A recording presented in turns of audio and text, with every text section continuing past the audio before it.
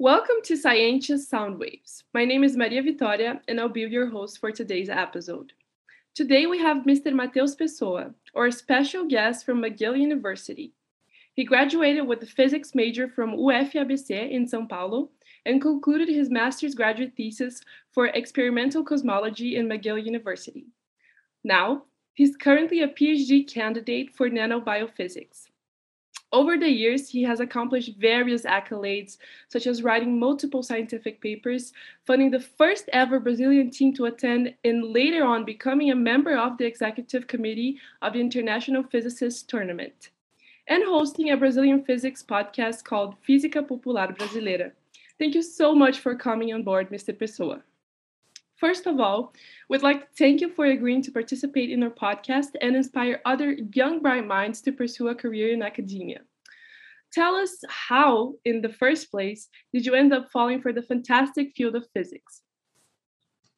All right. Hello, Maria Vitória. Hello, all of you who are listening to the podcast. I'm happy to be here and to contribute a little bit with you guys. And well, it was interesting because I think I've been passionate about physics all my life, and I remember clearly the first time I ever thought about actually studying physics. It was when in 2008 I was just browsing through some news that were on the internet, and I saw this one news, headline that said that CERN would realize the first ever run of the Large Hadron Collider, and then I was like, oh, this is really interesting. I went and clicked on it, and I read the article, and it said that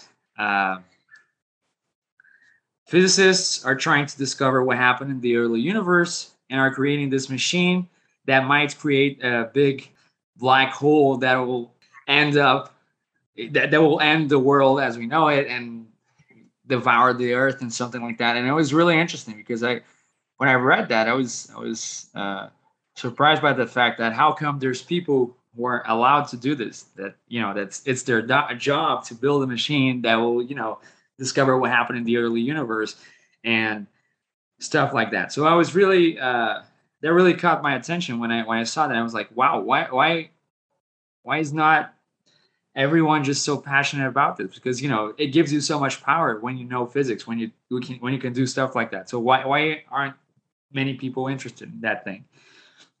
And they want to do stuff like different stuff.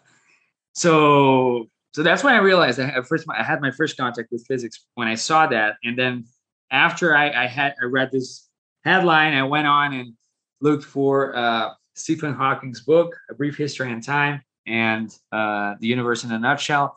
And when I was reading those books, I was like, oh my God, how come my mom is not interested in brains and in M theory and in other dimensions? How come she's not interested in that?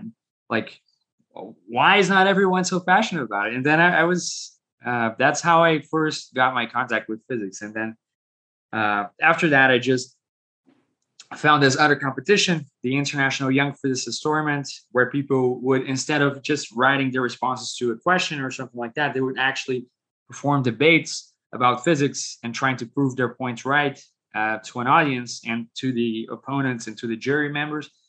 And then I was really passionate about those things because it was much more tangible even than those other physics concepts than, early universe and stuff like that. It was much more tangible because we were solving problems that were related to our day-to-day life. So in the IYPT, I was really, that's when it all started. And then that moved on further on when I decided to study physics and UFABC. And then when I also wanted to actually form the team to participate in the IPT, which is like the university version for the IYPT. So that's how it all started. So it was basically a headline, and then I got interested about it. Then my mom also always supported me and participated in as many Olympiads as I could, which were not a lot, but she always supported me. And then that's how it all started because I was really passionate. I really wanted to know physics because I remember the first time I was in an IYPT and I saw people just solving integrals and talking about physical phenomena. And I was like, how come this person can know what an integral is, and I do not know that? And she's like, this person is like the same age as me. How come I do not know calculus at this point? That's why I was always pushed forward, because I would see that other people knew so much more than I did. So that already made me study more and try to be more interested. And even though I did not have the tools to understand stuff, I would go after papers and read them and try to understand them, and stuff like that. So it was that's how people created the monster. So my mom just created a monster that was that was it. Like, yeah, and that I'm here until today. Yeah, no, that's awesome. That's awesome to hear. It's great that you had your family support in your choice, and it's clear as you're talking that you're very passionate about this topic, and you want to make it accessible, like not only to academia but to regular citizens, people that don't know a lot about the topic. So, talking about this topic that not many people know about, experimental cosmology is not something that you come across on a regular basis, which happens to be your field of study in the master's. So, fill us in briefly in your area of interest within this niche field. What is, in your own terms, experimental cosmology? So, experimental cosmology is basically trying to bring to reality thoughts that are really crazy, as you can even think about. Like, they're so complex and so like far from our own reality, on far from our daily basis. So it's basically, you get some evidences that that the universe is expanding. Okay. And maybe some of you might have heard about that when Hubble, the guy who gave the name to the telescope and everything, like, he noticed that the galaxies were spreading apart and more, and then we got this idea that the universe was expanding, and then scientists thought, well, if it's expanding, what happened before? It must have contracted. So basically, if you go back, it's more like a contraction of everything. So you might think that the universe, if it's expanding right now, there was some point in its age where it was just so condensed before everything expanded at all. So so you have these crazy ideas, and then when you think about stuff that we know nowadays, such as hydrogen atoms, that these hydrogen atoms, they're pretty simple. They're composed from like just an electron and a proton, etc. So it's basically you get all these elements, all these sorts of small knowledges that you have, and then you try to reconstruct the structure and the history of the universe based on those things. Yeah, that's awesome. I'm gonna stray away a little bit from the script here and ask you a follow-up question. So those antennas, they capture the frequencies, right, of hydrogen. But how do you make sure that the frequencies on Earth do not interfere with your data that you're collecting? But I would like to like just briefly say something about this last response. It was not wavelength, it's frequency. So what I was going to say is hydrogen has this specific property where it emits a radiation of a given frequency that's at the time of emission is of 1420 megahertz. But as the universe expanded, this wave also expanded, and it reaches today as to frequencies that might range from 40 to 120 megahertz. So it's really less than it was back when the universe was a baby. So we basically just build antennas that can detect these signals of maybe 40 to 120 megahertz, because we want to study the epoch where the universe, where the first stars of the universe started emitting light. And that's basically it, because we have like what we call a spectrum. It's basically like a distribution of this hydrogen line. Not a distribution, but it's basically if you take the average across the sky of this signal, you have a shape, and different astrophysical sources such as black holes or the presence or not of FRBs or things like that. FRBs. No, I'm not going to say FRBs. I'm sorry. So let me re-say stuff. So you have other astrophysical sources such as black holes and everything. Those things can impact the shape of this signal. So that's what we're trying to see if it's true or not, because we want to reconstruct this story of the universe. So that's basically the goal, because if we know that, we know how the universe was before, then we can compare it to now and maybe predict the future of the universe as well. Basically, that's what's experimental cosmology. Thank you. Thank you for your answer. Yeah, you must have really cutting edge technology and you must spend a lot of money on research to make that possible. So going to the next question. So you're currently a PhD candidate for nanobiophysics. That's also not a topic that I hear a lot about. So if you were to put it in simple terms, what is nanobiophysics? And what are you working with right now? Exactly. So this is why we need to go to really far away places. So for instance, to make a nice detection of those things, we have to go for really remote places on Earth, such as the Atacama Desert in Chile, or like the McGill Arctic Research Station, which is like in the North Pole, where I was going to go with the research group to make this experiment work. So, but before even making those things, we have to make what's called a RFI survey, which is a radio frequency interference survey, because we need to characterize the environment as well. So we need to know what kind of radio frequencies are there and characterize each of these frequencies, so that then when we actually make the measurements with our antenna, we can subtract them all from our signal. So that's how it works, and that's how it's possible. So for instance, my professor Cynthia, she has this project on Marian Island, and if you Google Marian Island on Google, you'll see that it's like a Prince Edward Islands. It's like 2,000 kilometers away from everything else from South Africa. It's like in the middle, in between South Africa and between Antarctica. And there's it's really a remote place that can only be accessed one time per year in April, and that's it, by boat. So that's really cool. So those are the sort of remote places you have to go to.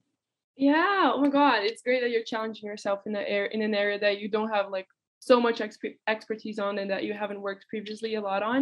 And I'm sure there's a lot of there's an interdisciplinary character to the studies you're doing, and that's nanotechnology is the future. So that's awesome. Moving on to the next question. How did you go from this pure core interest to actually choosing to begin your life in academia? You talked a little bit about your time in high school, but what were your passions and hobbies back then and in college as well that led you to your current position? If you could develop it a little bit. Okay, so I'm gonna describe this briefly, because actually I haven't studied this topic a lot. So in this last semester, I've split my time between the two PhDs, between the experimental cosmology one and this nanobiophysics one, which I ended up choosing. And basically, in this project that I'm making right now, that I'm working on, I work with trapping of DNA molecules. So basically, we want to know more about the interaction energies of DNAs between even different kinds of DNAs, and also other nanomolecules and things like that. And this is really interesting because it can be applied in lots of fields in the industry, especially in nowadays world where we see that these, for instance, genomic characterizations and sequencing, those things are really important nowadays, as we're seeing from the pandemic and everything. So it's a field that has many sorts of applications as well. But basically, what I've been working on is, as I said, with nanochips. So basically, it's a chip with tubes. You can think of small tubes inside where we place the DNAs, and then we apply some pressure. The DNA flushes inside this chip, and then we have nanopores. So it's real nano cavities, as you would say. So really small cavities of the size of 200 nanometers. So it's really small things, and then we trap the DNAs there, because when they pass through these nano holes, there's a membrane on top of everything. Then we apply some pressure, and then we can mechanically put them inside a cavity. So, for instance, so those things, this kind of technology can be used for many things. and that's what I've been working on recently. And it's really interesting because the entire description of the setup and everything involves a lot of physics, and the further application of these things is also it's also a reality. As I've been seeing from the last couple of months as well, because there's some companies that are interested in these kinds of things.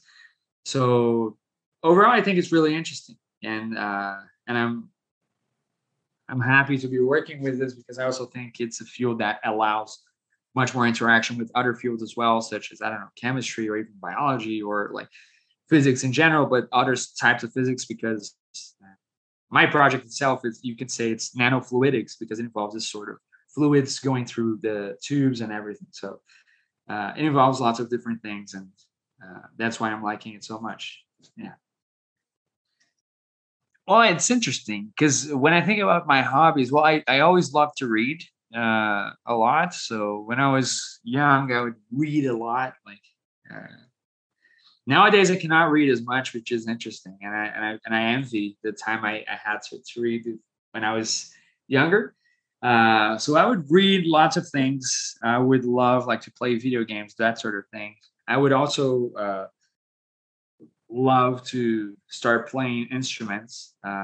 So I learned to play the guitar, watching YouTube videos and everything. So uh, that's another passion of mine, like music and those kinds of things. And it's interesting because I've always used these sorts of passions to actually like de-stress from the physics, because of course I like doing physics and everything, but there's a point when you just like can't handle it anymore, and you say, "Oh my god, I have to do something else. I have to be happy, somehow, like some other way, not just doing physics."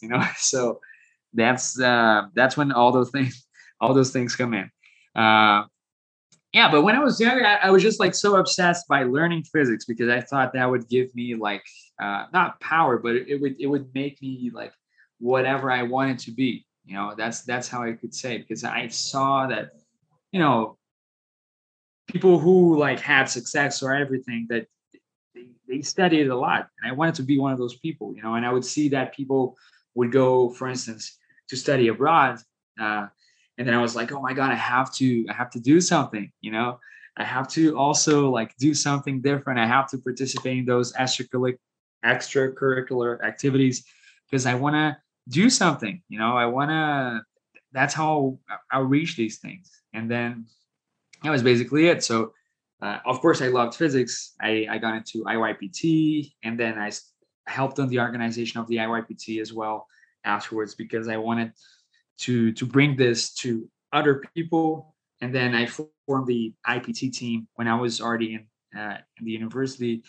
Uh, but that was just because like I felt like I had to do something different from what other people were doing, and I felt like I could make a difference in those places, and I felt like I could achieve something, uh, and I've never stopped believing that. So that's how everything went on and went forward, because I never gave up, like no matter what would happen to me.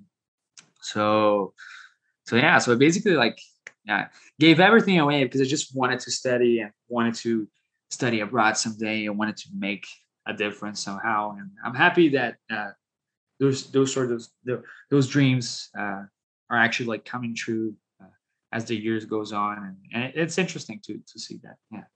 You are living the dream, right? That's awesome. And also, it's great to see that in some ways you are a visionary in your field. And about the reading, it's always a good time to reignite your dormant passions for reading. So I really encourage you to do that. Moving on, we often have like misconceptions about how broad the physics realm and how physicists are inserted in the job market. So vou fazer de novo. I'm gonna restart the question. We often have misconceptions about how broad the physics realm is and how physicists are inserted in the job market. So, what are the most like unconventional fields of work that physicists took, according to what you've encountered so far? Well, I could say that the most unconventional places you've ever found a physicist working on. I could say that it's the bank, because physicists are not trained to work with money or anything like that. So I would say it's pretty much like unconventional. So you might have also some physicists that are working on Uber, for example, or something like that. No, just kidding. But it's pretty unconventional places, and well, it's crazy. I don't think of many unconventional places other than like just these sorts of things. Just working on banks. There's also like data science. People go a lot to do data science things, which is really interesting. I think it's kind of related to physics. Uh, but what I want to say is that if you're listening to this right now and you're thinking about studying physics, I would say that you can when you do physics, you can do everything you want in your life, because physics is a course that will teach you hard lessons. So it will teach you like to struggle to understand physics. But in the meantime, if you actually are interested about everything, if you like start a research or something, you end up having programming skills, and you will learn like machine learning or other sorts of things, or even like to deal, in my case, with different experiments, so different experimental setups. So you will learn a lot of things. There might be that might be applicable to any other places you might end up working on, if not academia itself.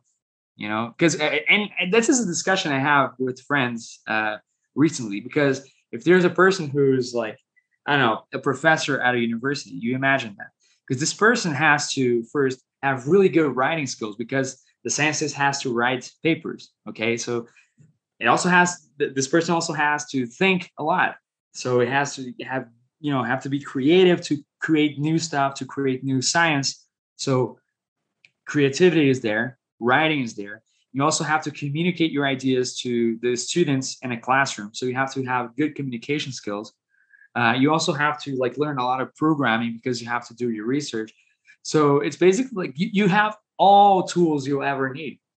So that's what I was thinking, like with a couple of friends of mine, how crazy it is to choose to be a scientist or anything, because you have to know everything. You have to be good at everything. Of course, like not all professors are good at giving classes or anything, which is okay when you think about it. It's okay, and it's pretty horrible when you're a student that wants to learn, but the professor just sucks. But well, the general goal is for you to be good at all those things. So it's pretty crazy to think about things that way. So if you want to pursue this path, it's a really interesting path, and you'll never stop learning. So this is what actually makes me even more passionate about it, because I'm always learning new stuff, and I never like stuck and just comfortable in where I am. So that's why I think it's really interesting, because physics never stops. You always learn something new, no matter what. It's good that you know about all the skills that encompass being a good teacher, because I know you yourself want to be a professor in the future. So that's great. And yeah, of course, I think what comes in hand right now comes in handy is the soft skills as well. You need to know how to communicate with people. You need to know how to pass on the knowledge you have. If you just keep it to yourself, that's not it. But yeah, thank you so much for joining us today, Mr. Pessoa. It was a pleasure having you on our podcast. And if you would like to ask us a question about today's episode, or you would like to offer your expertise and join us as a guest speaker, please email us at the link in the description box. Thank you for supporting our new podcast, and we hope you have enjoyed listening to today's session. Stay safe and see you soon.